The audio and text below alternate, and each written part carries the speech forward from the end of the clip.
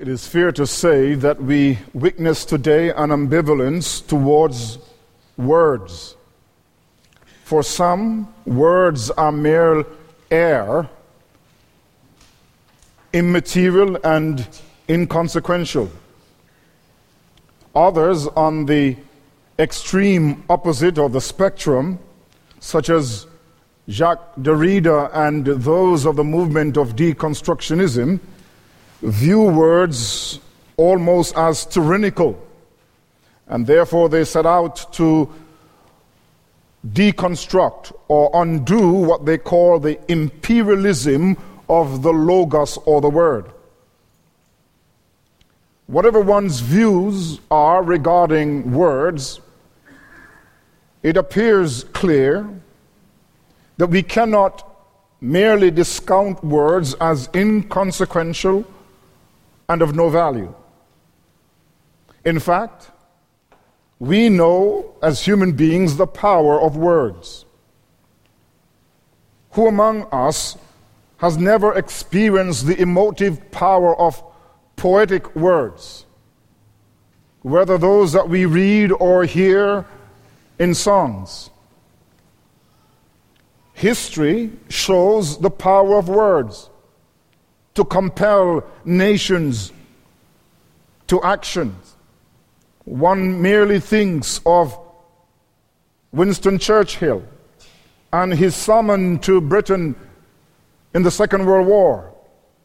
And that speech that he gave, part of it, you know, we shall fight on the beaches, we shall fight on the landing grounds, we shall fight in the fields and in the streets, we shall fight in the hills, we shall never surrender. Words of great power that stirred a nation and called them to courage in the midst of war.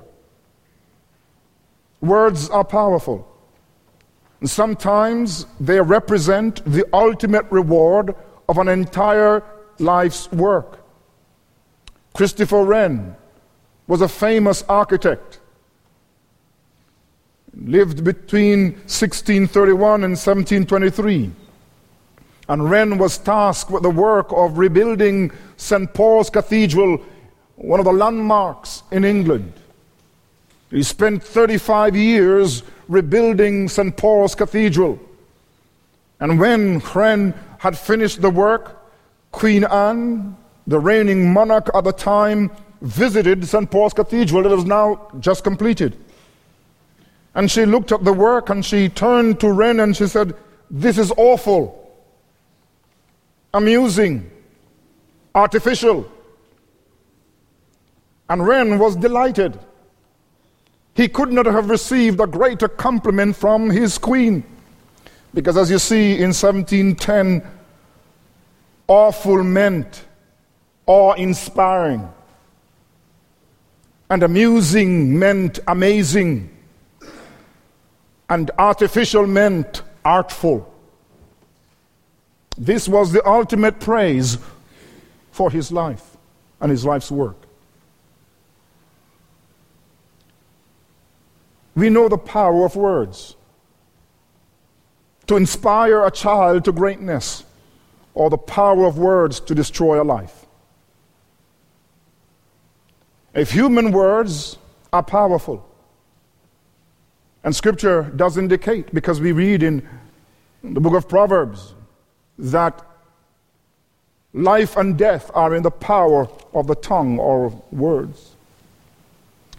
If human words are thus clearly powerful, what do we make of the word and the words of God?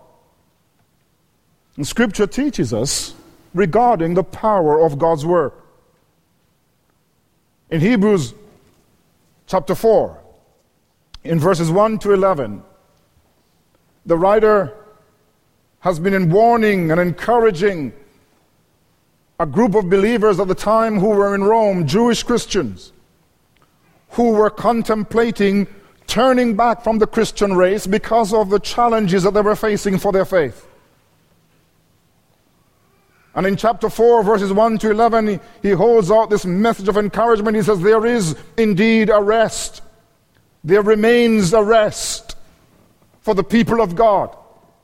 And he describes this rest that God holds out to the people of God as a rest that is God's own rest, a rest which he entered into after creation, a rest which he will tell us is greater than the rest that Joshua gave to Israel in the land of Canaan.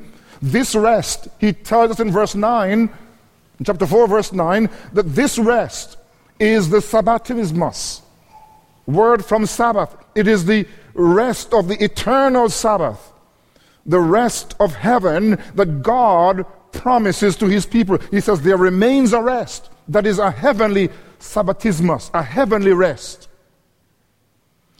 And it is because of this, because there is this rest that is available to God's people, that he warns them in verse 11 to be diligent to enter into God's rest, to take great pains that they enter at the end of the ages the rest of God. That they are not then to imitate the fatal error of Israel in their disobedience and in their unbelief that caused them in the wilderness to forfeit this heavenly eternal rest. But what he does then in the next two verses, verses 12 and 13, is to provide a reason, a rationale why these believers and all of us must be diligent to enter God's rest. And he says in verse 12, "For the word of God is living and powerful and sharper than any two-edged sword." What he does is that he emphasizes the word of God and the power of God's word. The reason that you must therefore strive to enter God's rest, it is because God's word proved powerful to the generation of old, and that word is powerful in your day, in your age. I want us to look at then these two verses. I want us to consider first the powerful character of the word of God. Secondly, the penetrating activity of the word of God, vis-a-vis, that is in relation to the human heart, and then finally the perfect clarity of the God of the word. So we're going to look then at the powerful character of the word of God, the penetrating activity of the word of God, and then the perfect clarity of the God of the word. So first, the powerful character of God's word in 12a. Be diligent, he says, to enter God's rest. For the word of God is living and powerful and sharper than any two-edged sword. He lists three characteristics of the word of God. First, he says the word of God is living. And this is the first term that appears in verse 12, living. Let us be clear that when he says the word of God is living, he's not now referring to Jesus Christ, who is God's word. But he's referring to God's revelation, God's communication to his people, God's word, that which was sounded to Israel of old, that which has been given to us in the scripture, is not a dead letter, but a living word. In fact, the writer is fond of this term living. He not only uses it to describe the word of God, but God himself. On three occasions, he describes God as living. In chapter 3, verse 12, "Beware, brethren, lest there be in any of you an evil heart of unbelief, in departing from the living God." In chapter 9, verse 14, he speaks on the relative, limited value of the external rituals of Israel in their worship, and how these external rituals brought them some relief, some cleansing.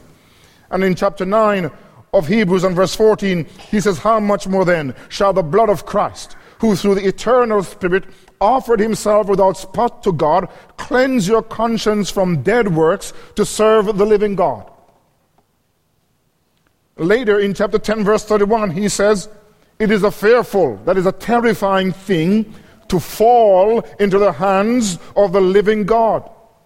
And Scripture portrays God as living some 30 times. And very often the description of God as living is used and given to us in contrast to idols that are dead. In fact, the very term Yahweh, the name for God in the Old Testament, prominent name for God in the Old Testament, the covenant name, comes from the root to be, to exist. God by nature is living. And because God is alive, the words that he speaks are impactful. They are living. In fact, Moses warned Israel of old. He says, "For it is not a futile thing for you," that is referring to the word, "because it is your life. And by this word you shall prolong your days in the land which you cross over the Jordan to possess." Deuteronomy 32, verse 47.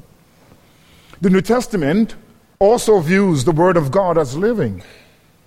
And Peter writes, "For you have been born again, not of perishable seed, but imperishable, through the living and enduring word of God." And there he couples enduring with living. God's word, by which we have been regenerated, brought to life spiritually, is the living word because it imparts life, and the enduring word. So he tells them, you must strive so that you enter God's rest. Because the word of God that was spoken of old to Israel was powerful, and that word that is spoken to us is not only living, it is powerful. That's a second description in the term, and at the heart of what he's saying. This term powerful comes from energias, the root of which we get our English word energy. The word of God then is full of energy. And we know that because the first chapter in the Bible demonstrates the energy and the power that is contained in God's word. When God created the heavens and the earth, it was by the davar of God, the word of God, that the heavens came into being. In fact, the writer of Hebrews in chapter 11 points to the fact that it was God's powerful word that brought creation into being. By faith, we understand the worlds were framed by the word of God, so that the things which are seen were not made with things which are visible. God's word brought creation into the world. God's word is a creative word. God said, "Let there be light," and there was light. And when you read Genesis 1, every time, every act of God comes into being by the creative word of God. So God's word is powerful because it is creative. It is powerful because it accomplishes all that God intends. None of God's word given, whether in threats or promises, fall to the ground and fail. All of God's words succeed. Isaiah the prophet in chapter 55 points to the word of God and its capacity to fulfill the will of God. "For as the rain comes down and the snow from heaven, and do not return there, but water the earth and make it bring forth and bud, that it may give seed to the sower and bread to the eater, so shall my word that goes forth from my mouth. It shall not return to me void, but it shall accomplish what I please, and it shall prosper in the things for which I sent it." God's word always accomplishes God's will, because God's word is endued with the divine power. It is creative power. It is creative energia. The third thing he says of God's word is that God's word is sharper than any two-edged sword. And the term sword is debated whether it refers to one of those long swords or to a dagger. It could refer to both. But the idea of a sword that was sharpened on both edges was seen as the sharpest of swords. And the writer tells this generation, you need to strive to enter God's rest, because God's word is living and powerful and sharper than any two-edged sword. And behind this image of the two-edged sword is Numbers chapter 14. Because it was there that Israel saw something of the power of the living nature and of the sharpness of God's word. You recall the story of the generation in the wilderness when God took them to Kadesh Barnea and told them to enter the land. And the spies came back. And the 10 negative spies came back with a bad message saying, we've seen giants in the land, and if we go up there, they're going to destroy us. And the children of Israel refused to enter the land, even though God had told them to go into the land because he was going to be with them. It was there that God spoke. And God gave Israel a powerful word. That is, he made an oath that they would never enter the land and receive his rest, but that they would all die, except Joshua and Caleb. They would all die in the wilderness. That's a word of power. But the children of Israel didn't believe that they were going to die in the wilderness. They had a sudden reversal, a sudden change of heart. They said, you know what, we can take the land. I know the giants over there, but we can take them. We can take the land. We can take these giants. Let's go up. Moses says, don't go up, because if you do go up, you are going to fall to the sword of the Amalekites and the Canaanites. But still, they brushed aside Moses, and they rushed into the land. And the outcome we know, they were soundly defeated. And God's word, God's oath that they will not possess the land, but that they would die in the wilderness, came through. You see, his word is sharper than any two-edged sword of the Amalekites or the Canaanites. We've noticed then rapidly something of the powerful character of the word of God. It is living, it is powerful, it is sharper than any two-edged sword. But verse 12b shifts attention to the penetrating activity of the word of God. For the writer continues to say, God's word is sharper than any two-edged sword, piercing as far as the division of soul and spirit, of both joint and marrow, and able to judge the thoughts and the intentions of the heart. The reason God's word is sharper than the sharpest sword, it is because it does what human swords cannot do. Human swords are able to divide a body. But God's word is able to slice men, and slice him so deeply it slices him down to his very personality. Even reaches to his spirit, his spiritual being. Notice that the word of God is personified, for it performs the works and actions of humans. It pierces, it divides, it judges. And so the writer now focuses on the penetrating activity of the word of God. He says it divides soul and spirit and even joints and marrow. Before we try to amplify what it means that the word of God penetrates and divides soul and spirit, joint and marrow, I think that a clarification is necessary at this point. There are those who hold that verse 12 teach us about the biblical perspective of man's constitution. In other words, that this text is teaching us that we are composed of body, material, substance, spirit, and soul, or body, soul, and spirit. That man comprises these three parts, body, soul, and spirit. One of the famous exponents of this view, what is known as the trichotomist position, that we are composed of these three parts, was Watchman Nee. He's the one who wrote many books. Some of them are still present today in the English language, like The Christian Man. Watchman Nee was a Chinese pastor, and by all accounts a godly man of God. A man who died in prison in China for his faith. But I believe that Watchman Nee was wrong when he came to this verse, because he argued that man consists of these three parts, body, soul, and spirit. And he made a distinction between the soul and the spirit. And he talked about the soul as that animal part of man, the part in which sin resides, a part that was irredeemable, that could not be saved. And spirit as the rational spiritual part of us that has been saved and with which we dialogue and deal with God. And of course, his intention, of course, was for the sanctification of the believer, but it created great confusion. I believe it is worthwhile stating that when Scripture uses these terms, soul and spirit, that they are often, if you trace the usage in the Scriptures, they are often used interchangeably, soul and spirit. At times, the suke, the soul, is used to refer to the entirety of man's life.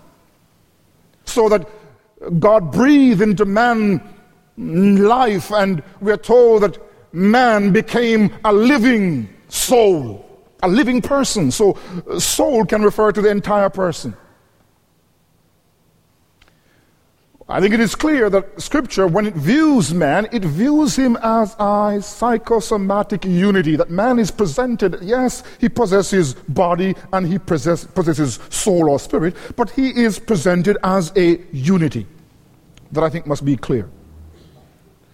The intent of the passage then is not to suggest that the Word of God divides a part of man called the soul and divides it from a part of man called the spirit, any more than it means that the Word of God literally divides the joints of our bodies from the marrow that is in our bones. What we must understand is that this language of the Word of God penetrating man and dividing soul and spirit, joints and marrow, is to be understood figuratively. He's piling up terms, soul, spirit, joints, and marrow, to indicate only one reality, that the Word of God is penetrating and that it enters into the inward part of man. So soul and spirit, joints and marrow refer to man's inward nature, man's inward part, man's spiritual being. And he's saying that the Word of God is living and powerful and razor sharp, that it is able to penetrate the hidden recesses of our being.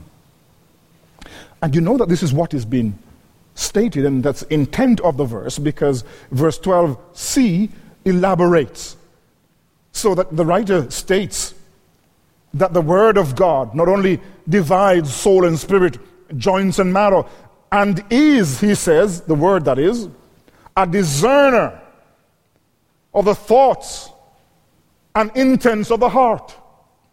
So that the Word of God is invested with God's power and it lays bare the heart. Sword can only affect our bodies, but the sword of God, the Word of God, goes much deeper, much more incisive. It exposes the content of our hearts. It shows the state of our hearts. In fact, he says that this Word of God not only exposes the heart, but the thoughts and the intentions of the heart. In other words, the Word of God sheds light on the secret part of man, on our thoughts and desires and our attitudes and on our motives. It peels away the varnish. It tears down the facade of simulated righteousness and godliness. It makes the finest of distinctions between our attitudes, our motives, our desires. It reveals the hidden unbelief and rebellion and hypocrisy of our hearts. That's how far God's Word cuts. It cuts so it knows our very thoughts. It exposes them. It reveals who we truly are. But the term that is used here in verse 12, a discerner of the thoughts and intents of the heart, is a term krinok, to judge. You see, God's Word does not just lay bare our hearts, does not just reveal who we truly are in our thinking, but it judges. It judges the heart. One thinks of Nathan, who goes to David with the Word of God, and the story you will remember. This man had many sheep, and his neighbor had one little lamb. And this rich man with the many sheep received a visitor. And instead of taking one of his sheep and slaying it and preparing a meal for his guest, he takes the poor man's little lamb. And when David heard that, he was quite mad. He said, "This man ought to die." And Nathan said to him, "Thou art the man." See, the word of God not only exposes our inward nature, does not only show the state of our hearts, it says to us, "Thou art the man, thou art the woman." It convicts us of sin, of righteousness, and of the coming judgment. We notice then something of the powerful nature or character of the Word of God. We've seen the penetrating activity of the Word of God in laying bare our souls and revealing our true selves before the eyes of God. But thirdly, we see the perfect clarity of the God of the Word that penetrates us. Why is the Word of God so powerful and penetrating, able to discern and to judge the thoughts and motives of our hearts? It is simply because God's Word is bound up with God's person. God's Word is bound up with God Himself. You see, what the Word says and what the Word does, God says and does. More specifically then, the writer will show us that the Word of God is able to do these things, to open us up and to reveal us, our motives and our thoughts, because the God of the Word knows our hearts perfectly. So verse 13 says, "And there is no creature hidden from His sight." The reason we cannot hide from God's Word, the reason God's Word exposes us, it is because God Himself sees deep within us. And there is no creature hidden from His sight, but all things are naked and open to the eyes of Him to whom we must give account. What He does is He explains the power of the Word to search us out and to find us out. Because God is omniscient. You see, He links God and His Word. God knows all things. He describes God's omniscience, that is, God has perfect knowledge of all things. He describes it negatively. He says, but all things, first of all, He says that there is no creature that is hidden from the sight of God. His words can find us out because they are the words of God, and God knows all things. There is no creature hidden from God. This notion that there is privacy in the world is a fiction. God sees us. No one can hide from God. It is possible for us to greet somebody, smile, and even hug them while our hearts are angry with them, while we hate them. Well, we think about, I just can't stand this person. And they will never know. They think that we are the most charming of persons. We're able to do that. We're all able to act. But where God is concerned, no one can hide from God. You see, for God sees in the darkness as He sees in the light. They're all alike to Him.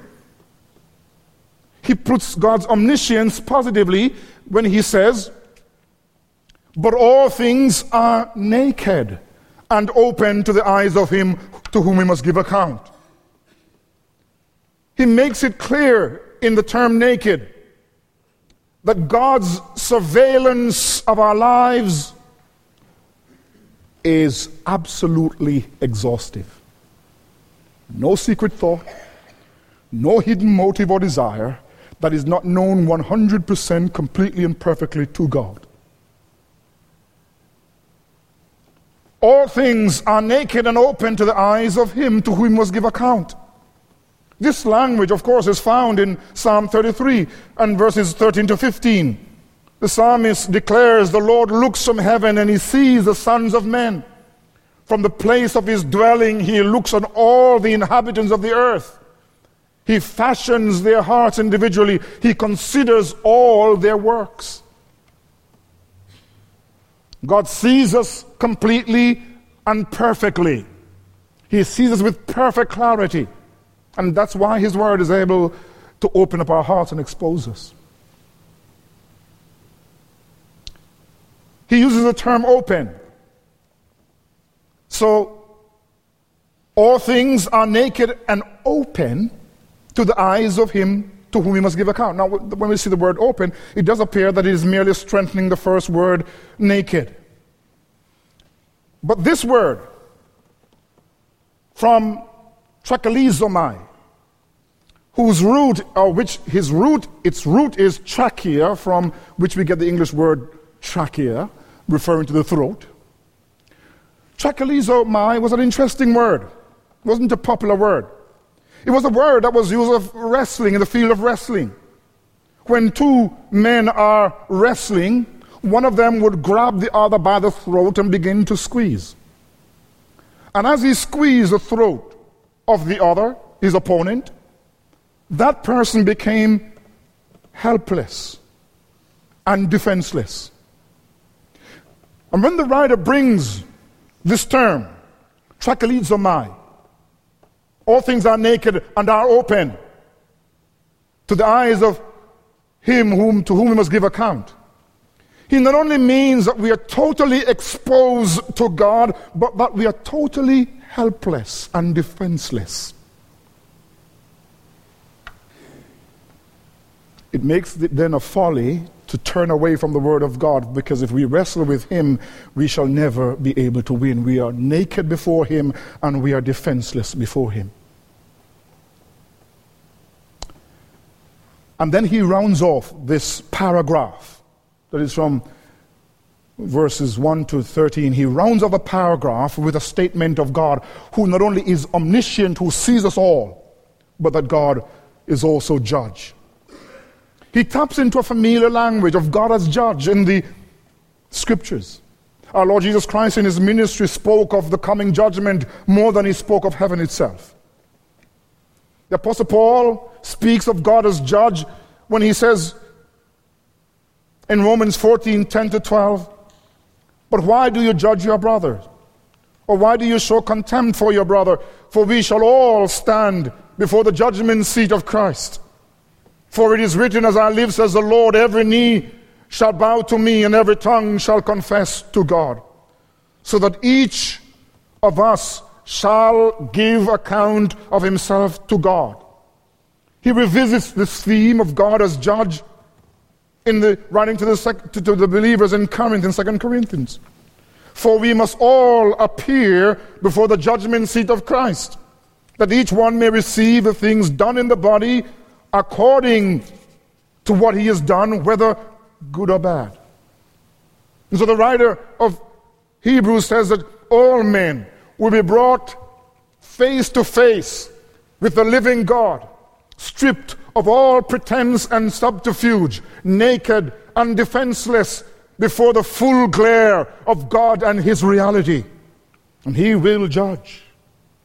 Thus, in summary, the warning of the passage is that believers are to be diligent to enter God's rest, and they must shun the unbelief and disobedience of ancient Israel, because God's word, the word of God that pronounces a curse and judges men, is strong and it is powerful, and it will succeed in what God has intended it to do. I think it is beyond controversy that knowledge of God's word today stands at a low water mark.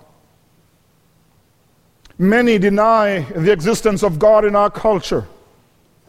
And for those who retain some modicum of belief in a transcendent being, they seem to view him in Epicurean terms. The Epicureans said, "We are not sure if God exists, but if he does exist, he doesn't care about what we do, and we are not bothered by him." Our passage tells us, however, that God does care about how we live. And if we may borrow from the words of Francis Schaeffer, that God is there, and that God speaks, he is not silent. You and I must first of all take seriously the reality that God has spoken. that he has revealed in his word what we must know about him, what we must believe, and what we must do. God has spoken. He's there, and he's not silent. And the word we have received from him is first of all a word of promise, a word of grace. There is therefore now a rest for the people of God. He reminds us that there is an escape, an eternal deliverance from the weariness of our sins. There is a rest from the vanity of this life. There is a rest from the suffering of this world. There is a rest to be found in him. It's a word of promise to sinners, to those who are wearied and broken down, that there is rest in God.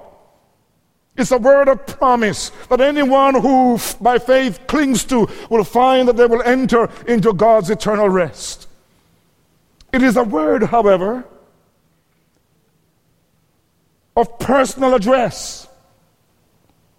You need to know that when God's word confronts us, God himself confronts us. There is no divide or gap between God and his word. It is the word of God. And this is a personal word of address. It comes from a living and personal God to us. It comes to people in a specific place and in a specific milieu. And God's word speaks to you and to me today. It addresses us.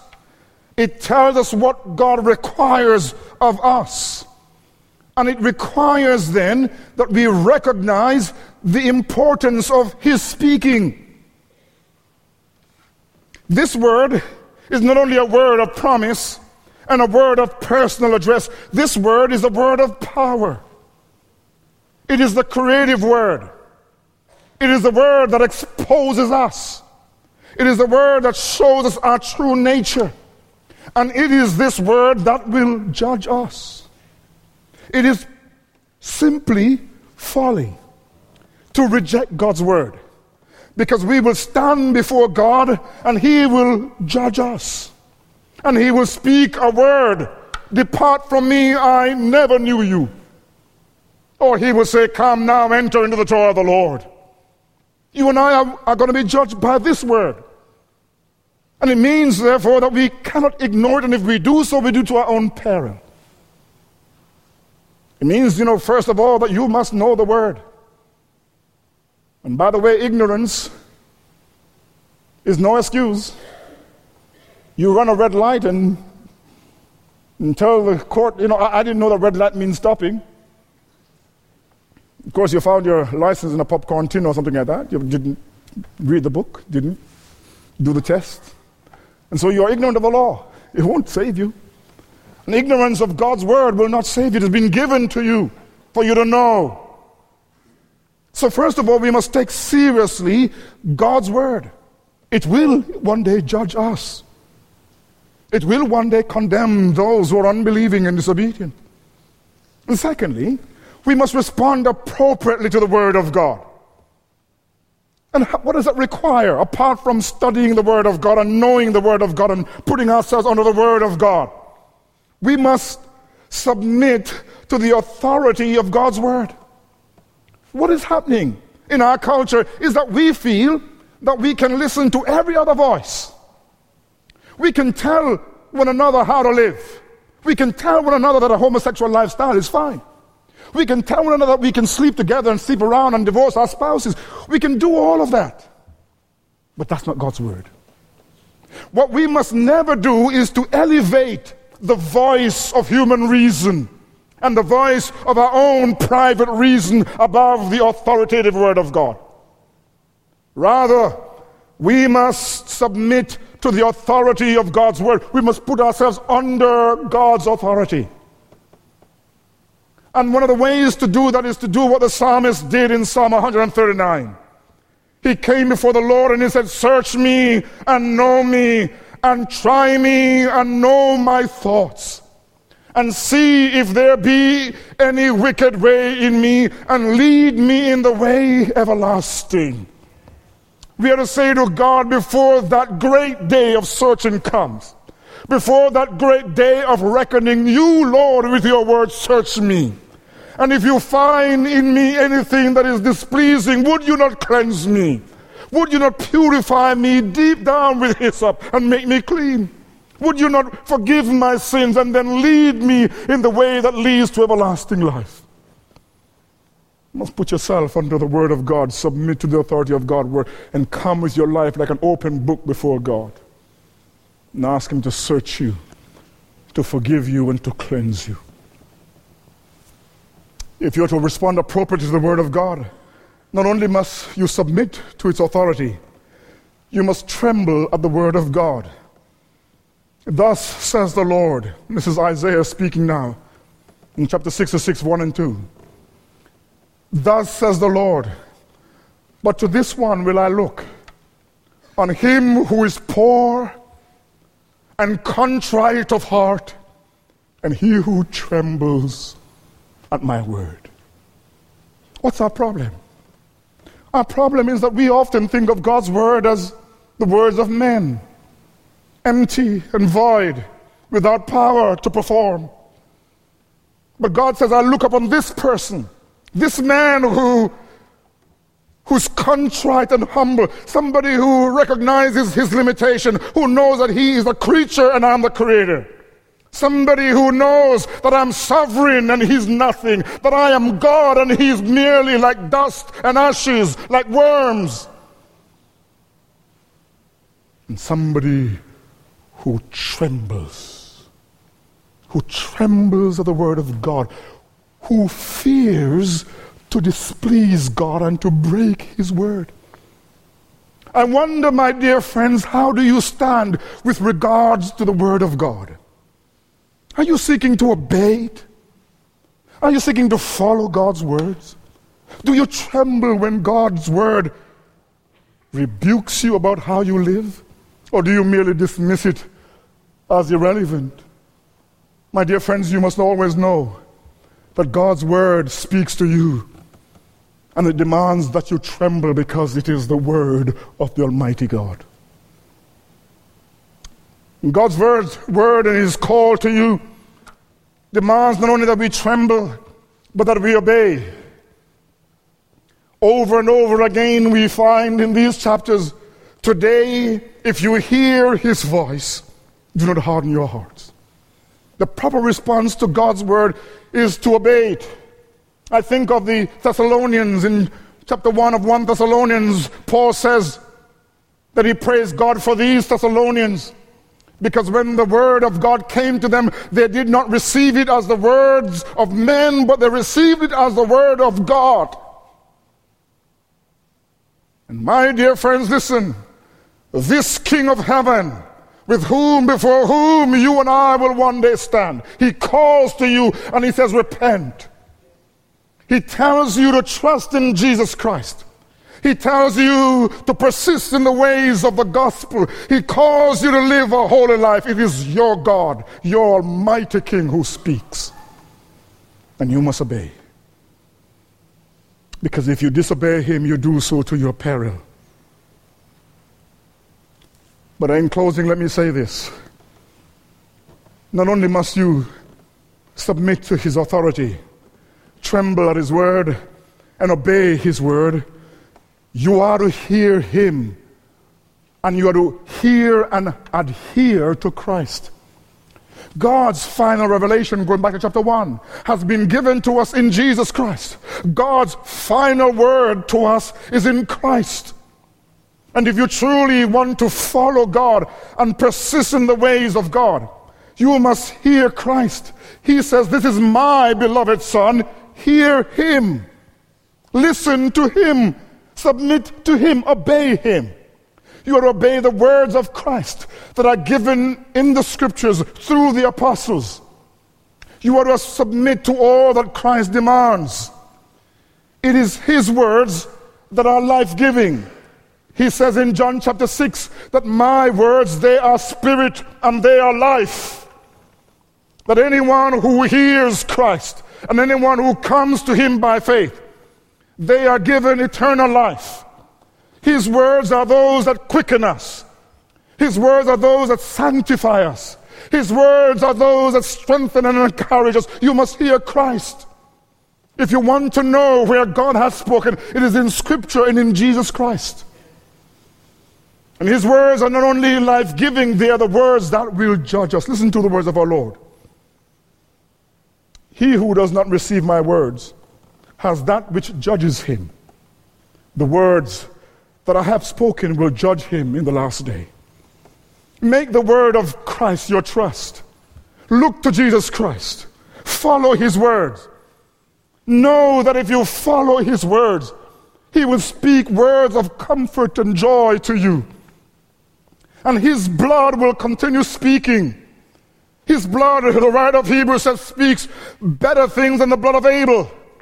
Because while Abel's blood was calling for justice, you who hear the voice of Christ, His blood will speak to you of mercy and forgiveness and grace. You must come to Christ. You must believe in Him. You must obey Him, because His words are life-giving. His words are saving words. His words are our infallible guide. You see, John calls Him the Amen, the faithful and the true. He will never lead you astray. He will take you unerringly from this life to the next life to be with God. How do you stand under the Word of God? Are you following it, obeying it? Following the Lord Jesus Christ in humility and in faith? May God help us that we will read Scripture daily. Cut back on television and Facebook and all of these things that will not really profit us. And spend more time under God and under His Word. Because as we do so, we shall be transformed from one degree of glory into another.